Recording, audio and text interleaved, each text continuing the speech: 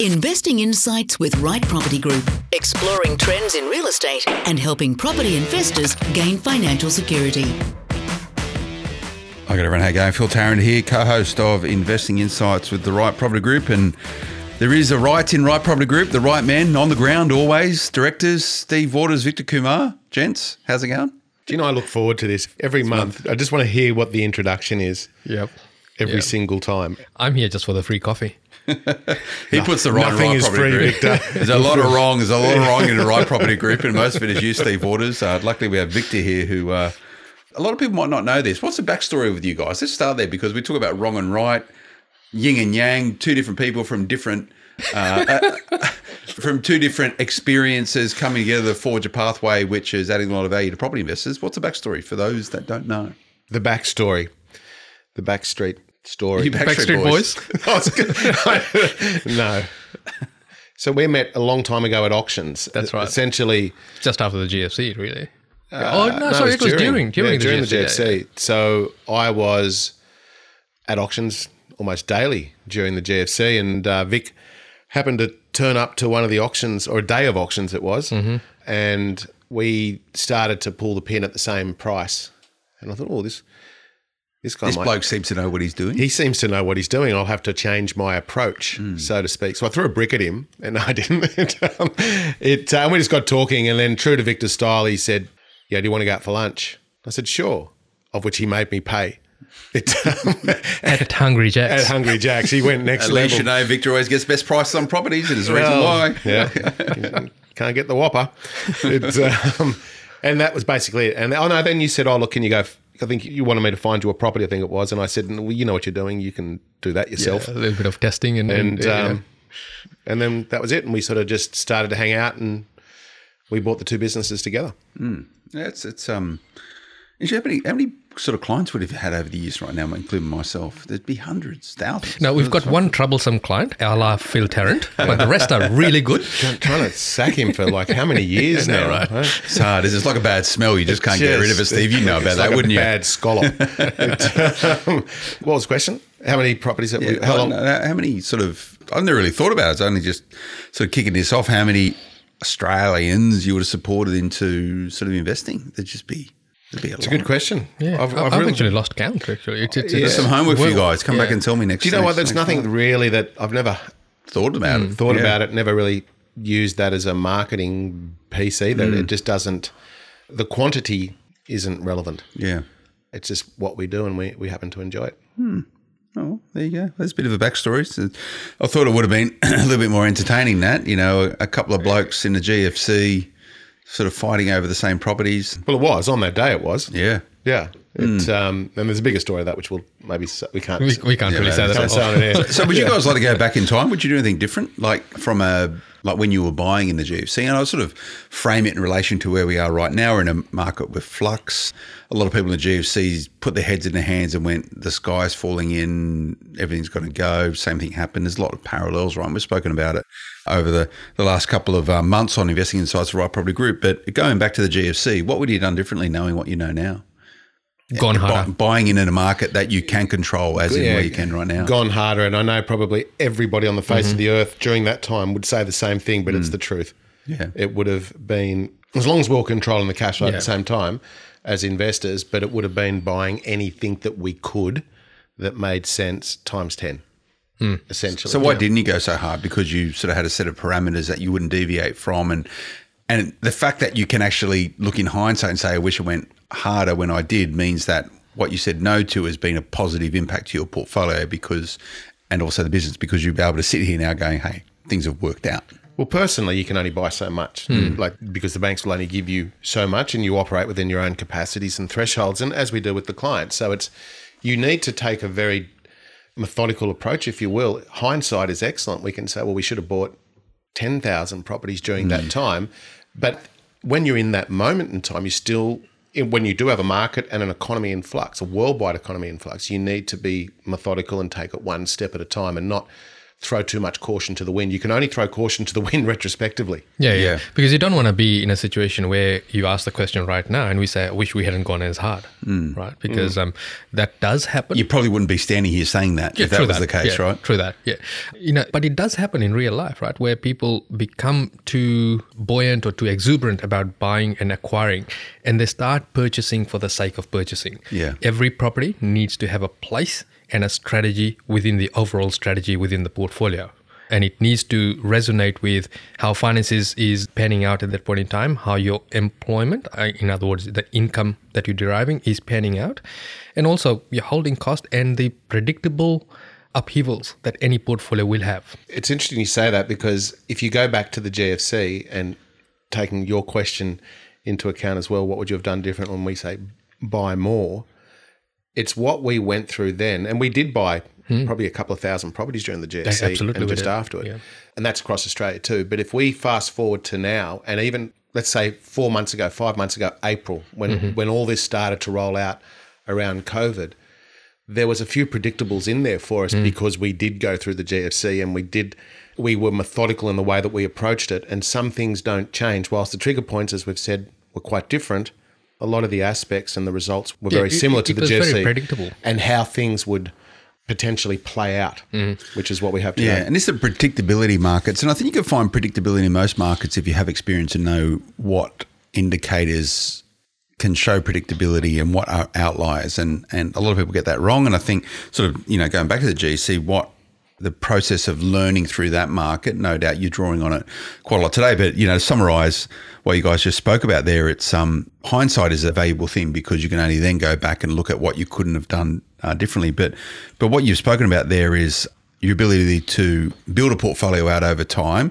by being proactive, but at the same time protecting what you currently have. And no doubt in this environment, a lot of property investors are thinking about that, as in, yes, there are opportunities in this market, but where are those opportunities? So you need to get on the front foot and try and realise those opportunities, but you don't want to do it to detriment to what you currently have. So the dichotomy, the marriage between defence and offence. So how do you defend what you got?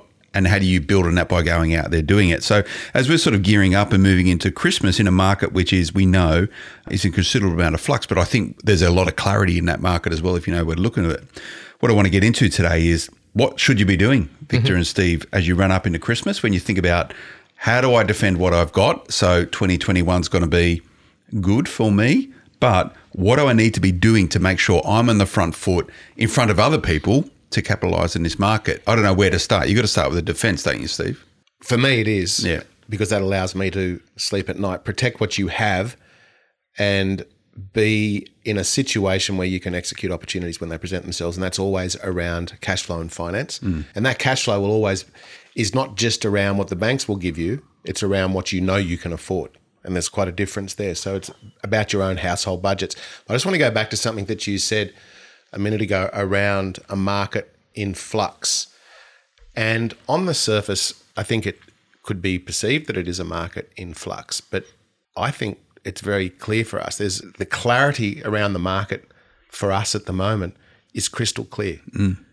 If you know where to look and how you can dissect each attribute of the market and where it's been and where it's going to go. That's my opinion. Yeah, absolutely. And the other thing that we need to keep in mind is that this year has been different to every other year, given COVID.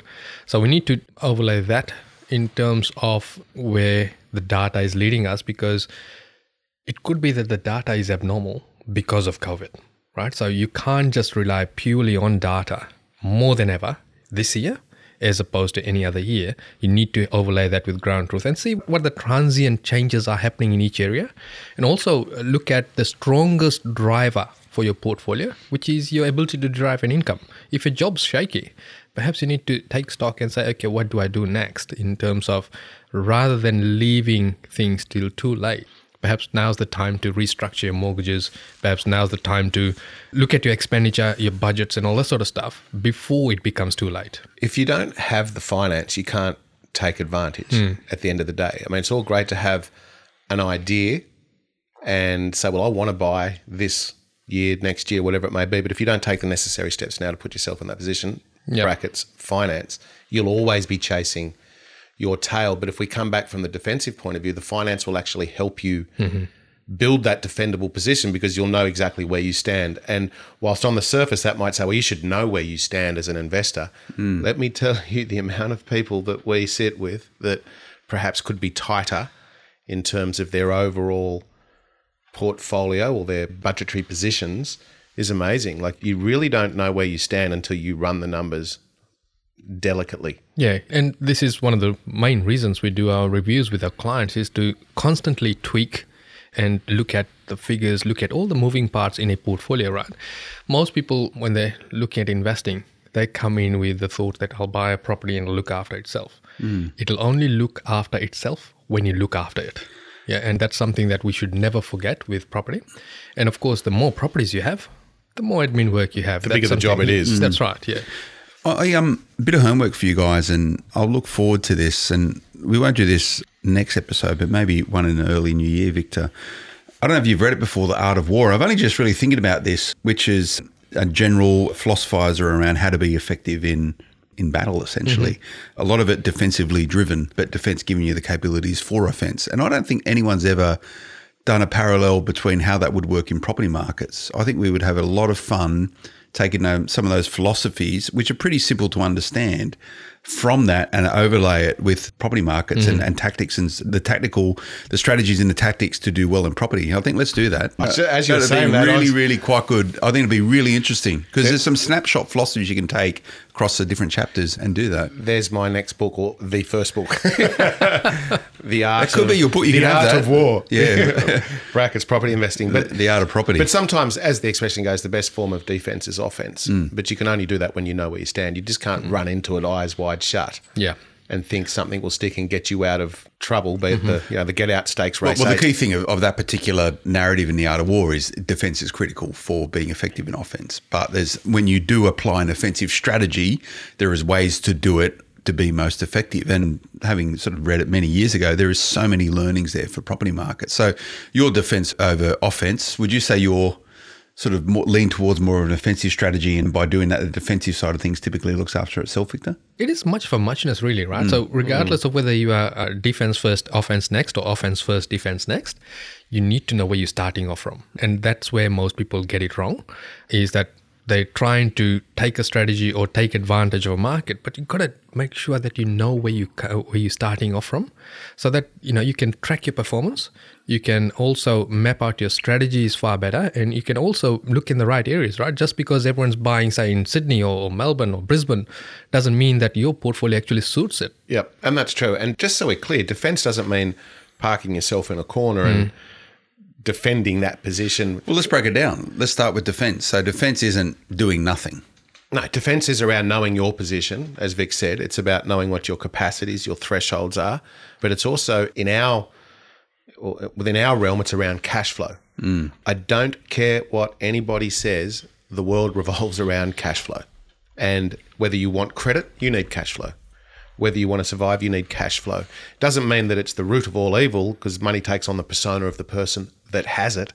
It's what you do with it. And you can't be offensive until you know what that particular character point is. Yeah, absolutely. And one of the things that you need to look at, talking from a defense point of view, is that you really need to look in today's market, and this is where most people go wrong, is because the interest rates are so low. And like as an example, Westpac brought out a 1.95 4 years fixed. Right? Insane.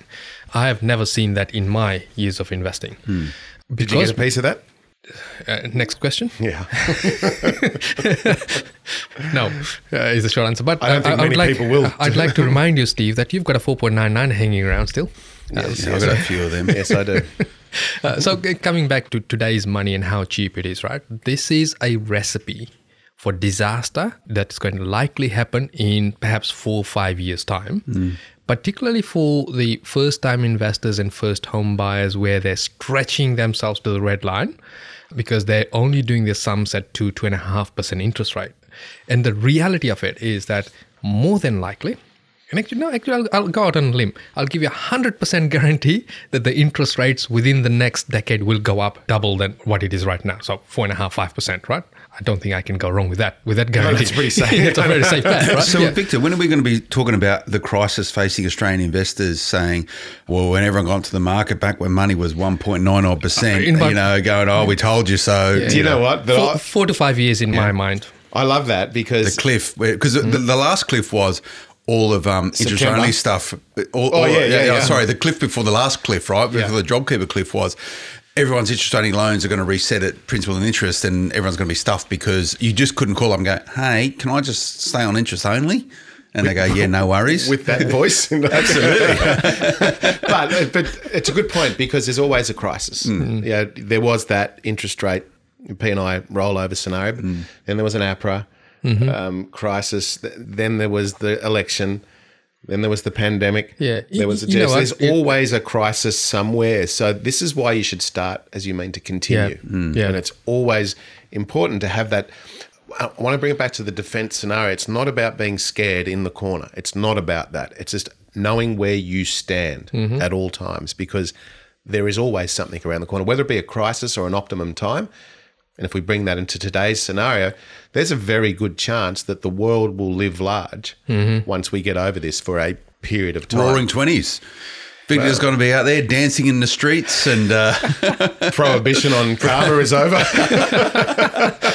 Man, that's expensive these days because you can't actually get them in. How much is kava? So investing insights is about all commodities. At the height of lockdown, so March, April, May... they were selling for around $350 a kilo, and there were people that were selling their stockpile. Was there a black market? There was a strong black market. For a powder that tastes like muddy dam water. Mate, it's liquid gold to us. Don't be like that, Us Pacific Islanders, Have you had it? Yeah, I love it. Rubbish. You liked kava. I don't mind kava. I know. It depends. No, it depends on the quality. I don't necessarily, I'm not going to say I crave, you have a cup of kava, right? Cup, is that the right thing? You have a bowl. Yeah. I don't necessarily crave a bowl of kava, but I do enjoy the people you normally have it with. And it's quite a experience. In other words, Steve, what he's saying is rather hang out with me than you. That's what he's saying, really. I like the cultural experience and I like the, I guess, the theatre around it as well, right? And that's what I enjoy about it. You'd see the same. Culturally. You'd see a theatre on a Friday night down at the pub. It's different. It's like, a bunch of blokes sitting around going, oh, yeah, can I have a 2 is new? Thanks. And then I quite like the theatre's probably the right word, and the traditions of drinking kava with good people. Traditions, that's steeped in tradition. It is steeped in tradition, like a VB. Anyway, we're off a different digress, right? So buying and selling. Let's come back to your comment, Steve. This is almost like a version of footy. It is, isn't it? Footy commentary. We'll come back to your comment in terms of, there's always going to be a crisis, right? There is a sovereign risk every time you invest because rates could change. Rules get changed, tax rules can change. You can have COVID, which is you could sort of coin as a sovereign risk, But the reality is that when you're at a cliff face or a cliff edge, if I may say, it is of your own making because you haven't seen the signs before and picked up the signs and the tells within your portfolio. So if you bring it back to pre-APRA and post-APRA where the interest only was turning into principal and interest, look at today's market, right? So we've got a 1.99 fixed 4 years. And so in 4 years' time or 5 years' time, your rates would then jump back to normal rates, which I would assume would be definitely be more than 1.95 in my opinion, but it also come in as principal and interest. So if you haven't then put strategies in place to how to handle that extra requirement of cash flow, you're in trouble. Hence your buffers. And this is the point because... But is that being defensive or offensive then? Because there's two ways you could frame that. So if I'm paying 1.99... that's the point because... I'm being offensive by ensuring that I've got that buffer in place for a 4 year put, whether it's an offset or you're paid at the rate that you would be paying it at. That's being offensive, defensive. It's thinking, it's looking at the future and once again, preparing. Doing your sums in the worst case scenario, so saying that, okay, can I handle a 4% interest rate? Right, to begin with, right? And if I can't, what are the things that I'm putting in place to mitigate that risk? And then also looking at, say, let's say your mortgages are going off fixed in 4 years' time or 3 years' time. A year before, you start thinking and talking mortgage restructure so that you're then resetting the interest only if that's your strategy, or re-strategizing to say, how am I going to get that extra money? Whether it is to create more rental income streams or bringing forward perhaps like construction like Granny Flat to create that extra income to cater for the extra demand in cash flow. So you need to be looking at those things proactively. Investing is not set and forget from that viewpoint, because you need to still monitor its performance. Well, it's about being active all the time, not just sitting back on your heels and enjoying this moment in time. But having said that, and it'll be interesting to replay this conversation, let's call it in 3 to 4 years' time, and see how it all panned out. Nonetheless, we're into a very exciting time from here forward for at least, well, not at least, but approximately a couple of years, I believe. And we've already seen the conditions of the market start to change, and we've already seen growth, contrary to what most of the media agencies are talking about. And we're already starting to see the beginnings of a FOMO market. Yes, and if you track all of the opinion houses and predictor houses and banks, beginning of COVID, they were saying 20, 30, 40% drop in pricing. Slowly, they've adjusted it to now ANZ's actually come out and revised their prediction, saying actually next year we'd like to get 9% growth. What did we say? I think we went, just take it easy, everyone. Just relax. And I was just about to say that. Go back to however long we've been experiencing COVID and what we've been saying, as well as a few other industry peers as well, where it's just not going to be the way that the reporting agencies are wanting to pound the pavement. It's not going to happen that way, and here's the reasons X, Y, Z, 1, 2, 3, why it won't, as a general statement, because we're trying to match their general statement as well. And now to see, as you say, ANZ roll back, I think Westpac had already done that a couple of months before, and from peak to trough, now they're talking 2%. Yeah. Now, that's taking into account that some might have fallen 10 or 15%, but that's also, conversely, some areas might have gone up 10 to 15%, and we have experienced that. Correct. As a side note. But I think as we move forward, and we did mention this a couple of months ago, I think I did a video somewhere and I said we are starting to see the beginnings of a FOMO market. And every week that quantitative factor is getting larger and larger and larger. Just on this weekend alone, we were smashed in open houses, 9 out of 10 of our open homes, where we were going to buy, not sell, clearly, where we didn't even get a look in. And with in one of them, 75 groups through. 75 That's ridiculous. Groups.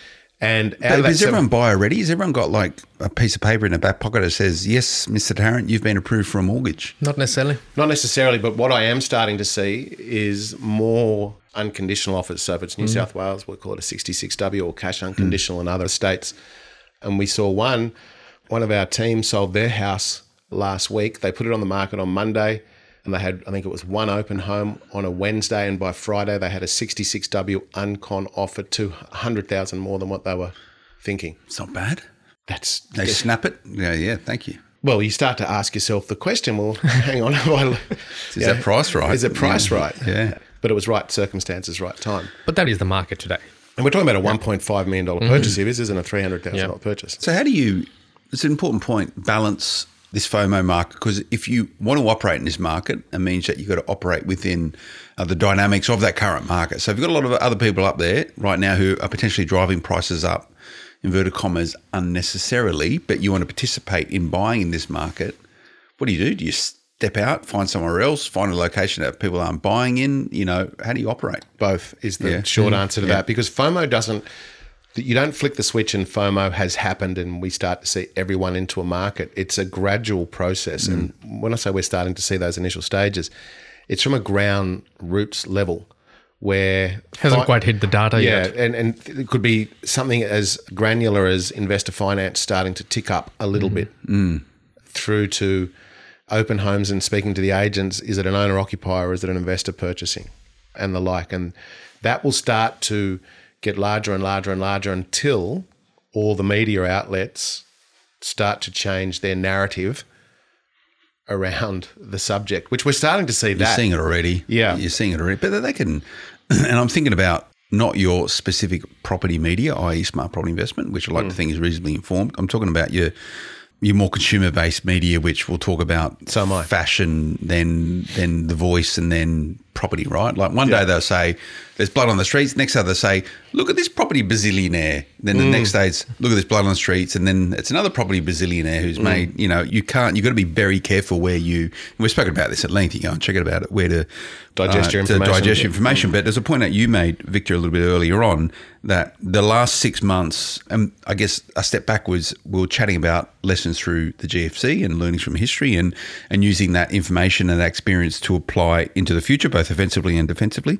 You mentioned the 6 months past and how that will shape into 2021. How much difference is it going to make that we've gone through this COVID environment when it comes to approaching investing in property in 2021? Well, if people start pursuing the Fed in terms of which areas are just absolutely spiking with growth and rental yield, perhaps they may get hurt if they don't take the COVID filter off. So a good example of that would be, say, Perth, where a lot of people are starting to jump into that market because the rents are very, very good over there.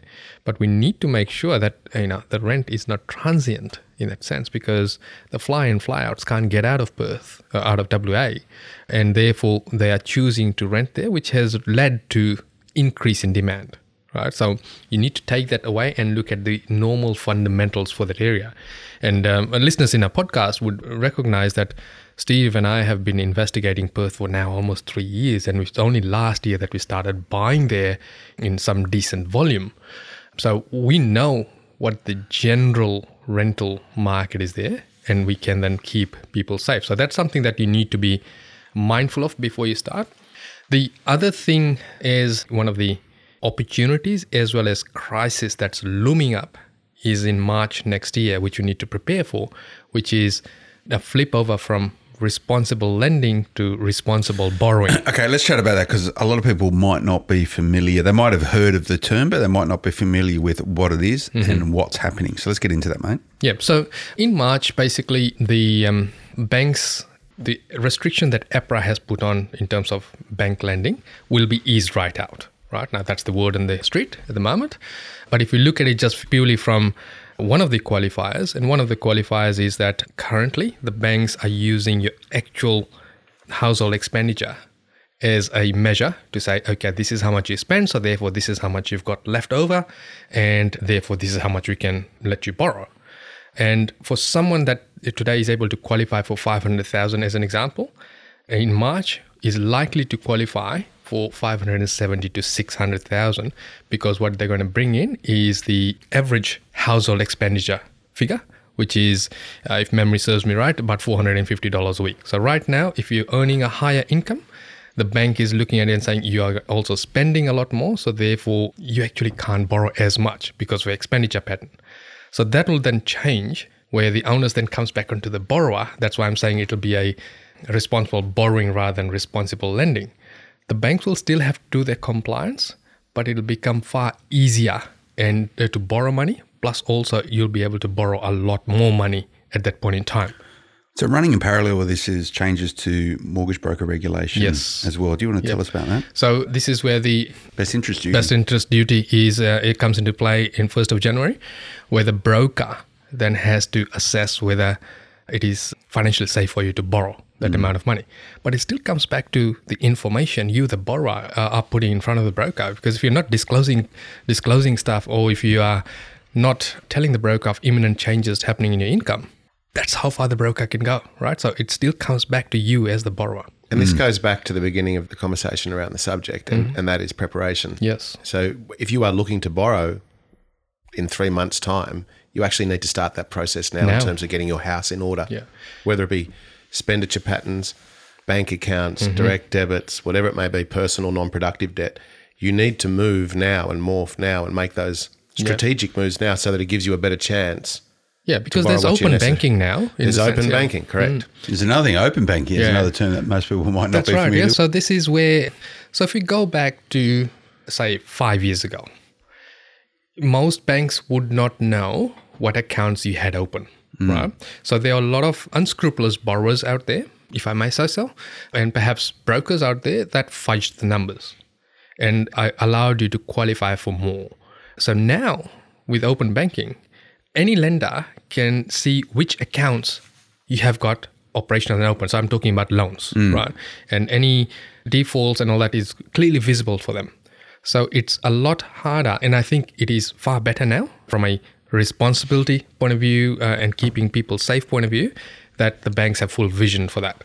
And which comes right back to Steve's comment, you need to clean up house now. So if you've got credit cards there that are sitting there that have never been used and all that, close them down so that the bank can actually take into account that you don't have that card. Because from a bank's point of view, you've got the ability to draw down that money at any point in time because you've got an open account there. So all of those things need to be cleared away so that when you come into next year, you've got a clean slate and you're working within the rules of the bank to make things easier for you and therefore qualify with a larger panel of lenders. As March rolls in, there'd be a bigger rush of people jumping in that couldn't qualify for a couple of years because of APRA and all that. And all of a sudden, it's like, releasing the floodgates. Yeah. So a good broker should be able to help you out with all this Absolutely. stuff, right? Pretty much going, get rid of that, pay off your credit card, consolidate this debt, refinance a bit of this, clean up your stuff. Like that is a real good broker job. But it's a lot of lead up work. And they often refer to that as scenarios. And so, like I know the guys over at MLS Finance, yes, they've been busier than they have been in years because of that pre-workload, if you will, to get a deal across the line. Yeah. And gone are the days of, you rock up to a broker or to a bank and, you get a loan within 2-3 days. Yeah. Right. Possible for, if I may say, clean skins, if you haven't got many credit facilities. Yeah. But for most people, for us, it's pretty hard to get a mortgage. It's pretty hard. Yeah. So the larger your portfolio, the longer it'll take. For all three of us, I suppose it's a 6-month process, if that. Right? I'm due to settle one in a couple of weeks. You got your finance sorted out, yeah? So finance is taking a long time. Finance is slow at the moment, right? Particularly if you are a, inverted commas, more sophisticated investor, someone with multiple properties in a portfolio. It is, 100% it is. And there's a few reasons for that. One is obviously the load as the lending institutions scale back their workers because of COVID, whether it be overseas and back-end stuff. So there is a lag period there, and I would probably suggest that it will stay that way and maybe get a little easier over the next couple of months until we get back into some realm of normality. But if we can I just want to go back to the whole Christmas period thing for a minute, because whilst we're talking about being defensive, it's just to be able to put us into a position once again to be offensive. But there's some steps that we suggest that the listener take so that they are in that position. And the first one is all about income. So if you're an existing, at this time of the year, forget COVID, but at this time of the year, if you're an investor and you have 1 to 100 properties, whatever it may be, you really want to be making sure that none of your leases are coming off their lease period. Which I have. We've been chatting about. Yeah, we have been. It's a nightmare. My golden rule for myself is I don't want any leases ending from November through to the end of January. Look, if you've got a property that's coming vacant now, don't do a 12-month lease. Do a 6 or 8-month lease. Yeah, so stage the end lease period. Reset it. Yep. So then you sort of have a renewal in May or June and then do a year. Correct. Then. Okay. But even that aside, because of the buoyancy of some rental markets, I would be suggesting that you take a very strong look at how long you want that lease period to be. So if I take one of my properties as an example, this morning I put the lease in for 6 months. It starts in January, but I wanted it to end just after June because the market is perpetuating so quickly in terms of its its rental value. I wanted to take advantage of that. So I don't want to be locked in at 12 months. Now, that's quite a deliberate decision on my behalf, but you need to have that ground truth knowledge as to know what's going on. If you're resetting a lease, and this is getting really technical, but you normally pay a week's... Usually half a week. Depends on the If you're going to do a agent. 6 months or a year, it's still the same amount of money. So it's less effective from an income point of view to do a shorter lease from It depends. upfront. It depends. on the on what manager. you've negotiated to begin with. So typically, when they re-sign a tenant for another 12 months, it's a week plus GST or a week and a half plus GST of rent as the fee. And some agents, if you do it for 6 months, would be the same. But I'm always of the opinion it's no. So you can negotiate on this stuff. Everything is Yeah. negotiable. Even a Big Mac meal. What's a Whopper? What's a Hungry Jack's meal? I don't. Where you do most of your business. I can see you haggling for an extra large chips on the side. But, Get a free drink. No, he just... how do you guys do it? Like, let's have a chat about this because you do all day, every day. You negotiate, right? Yeah. We do it unconsciously now. We do it unconsciously. Like, do you negotiate for everything? Because I negotiate for everything. If, Absolutely. Like, I got myself, we're talking about potato scallops before. I got myself 3 or 4 free scallops the other night, right? Just for a bit of charm. So it's not about what you pay, it's about the value add. Yeah. Yes. So so don't ever get caught up on price. Sometimes it might be terms and conditions. Yes, it's another whole podcast we can have a chat about. So, Victor, your attitude towards considering your skills and experience and buying through the GFC in this market right now, are you a happy Victor Kumar? Are you got a bit of a spring in your step? I'm turning cartwheels at the moment. You should see it. Yeah. You're sort of shaking there. It's like The calf is rolling. Yeah. So we were talking about finance and Christmas, right? One of the things that most people perhaps don't understand is that most banks, as we get closer to Christmas, do put an embargo on refinances. So they give the priority to purchases, right? So if you are restructuring your mortgages, you need to pull your trigger really early and get your application in. As it gets closer to Christmas, your refinance gets pushed to the back. So let's say you're planning to buy. Why? Because they want the purchases to settle because it's got a timestamp on it, right? So, 42 days, 35 days, that's so forth, right? So because nothing happens during that period of Christmas. Correct. Yeah, the contract. Right. So it's a resourcing thing. Yeah, Okay. yeah. Particularly in terms of purchases, because solicitors are away Christmas to say mid-January. But in refinance, they can come back to it, right? So if your purchase is dependent, let's say you're planning to purchase in January and your purchase is totally dependent on a refinance, you need to pull your trigger really early and get in touch with the broker and perhaps put your applications in well before December to have any chance of it settling in January. That's really important. And Stephen, an offensive strategy, opportunity, capitalisation over the Christmas period, is it a good time to buy? Outside of the fact of finance might be hard because of resourcing and stuff, can you get good bargains if they exist? Bargains. Traditionally, it's always been a great time to purchase because most people are on holidays between their ears, yet sellers still want a result, so sellers still want to sell. Over the last couple of years, however, it's been quite a switch where everybody thinks the same thing, so there's a lot of buyers in the market. This year may be a little different, however, because of the circumstances that worldwide we are in. And as people can't travel overseas, that they might spend largely internally and domestically. It'd be interesting to see when they come back from Christmas holidays how they feel about life, how much they've loaded up their credit cards, their personal loans, and used the whatever's left in their bank accounts, so to speak, in combination with the March JobKeeper cessation and whether they think, well, should we now sell?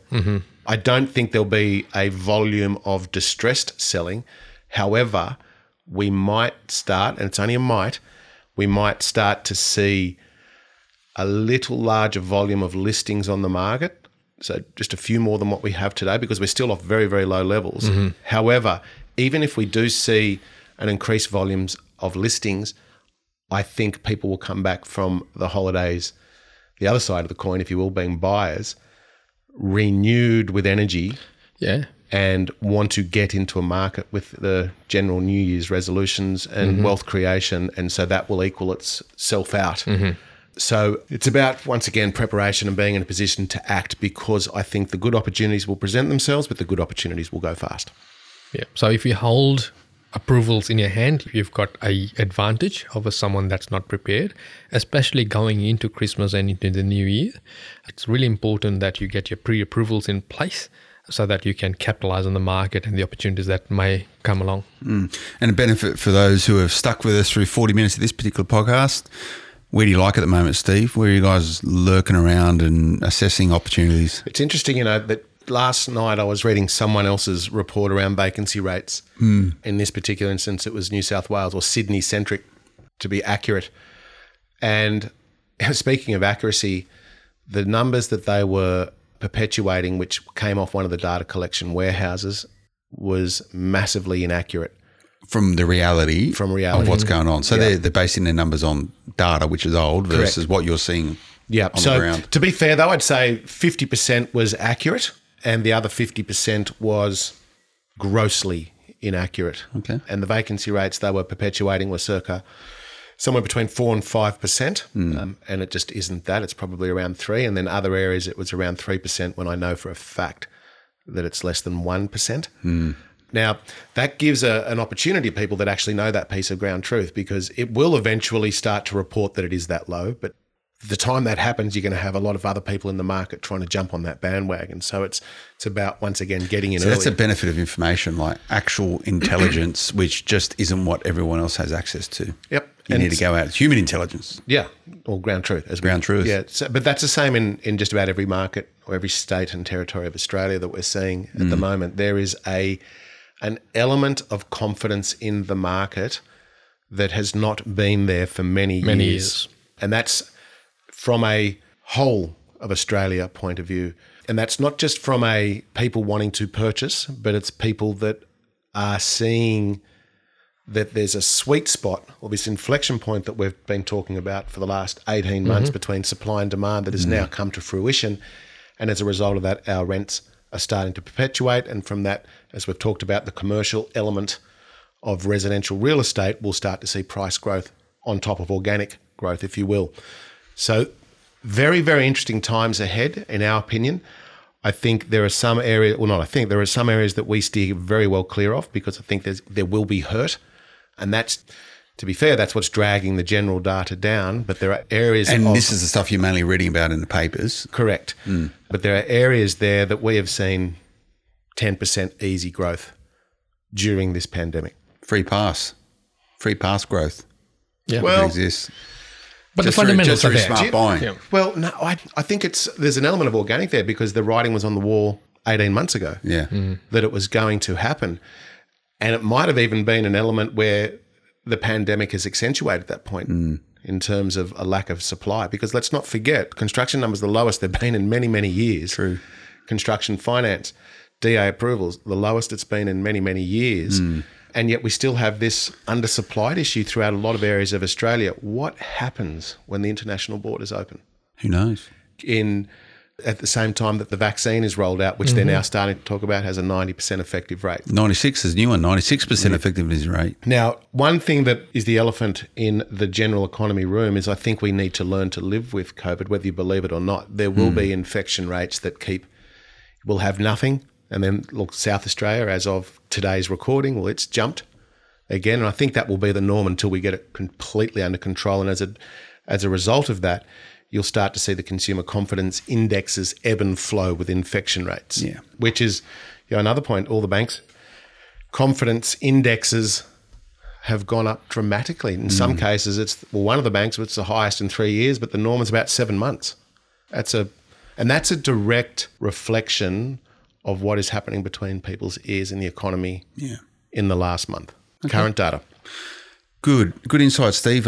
Victor, what's happening in your neck of the woods? What are you guys up to as you gear up for Christmas? No doubt it's a busy time of the year for you, and a lot of people are probably calling you up going, I want to get this sorted out before the end of Christmas, before Christmas starts. Anything interesting that you need to let us know about? Look, we're doing our Facebook Lives, and so if you haven't already liked the page or followed our Facebook page, do that so that you can be notified whenever we go live.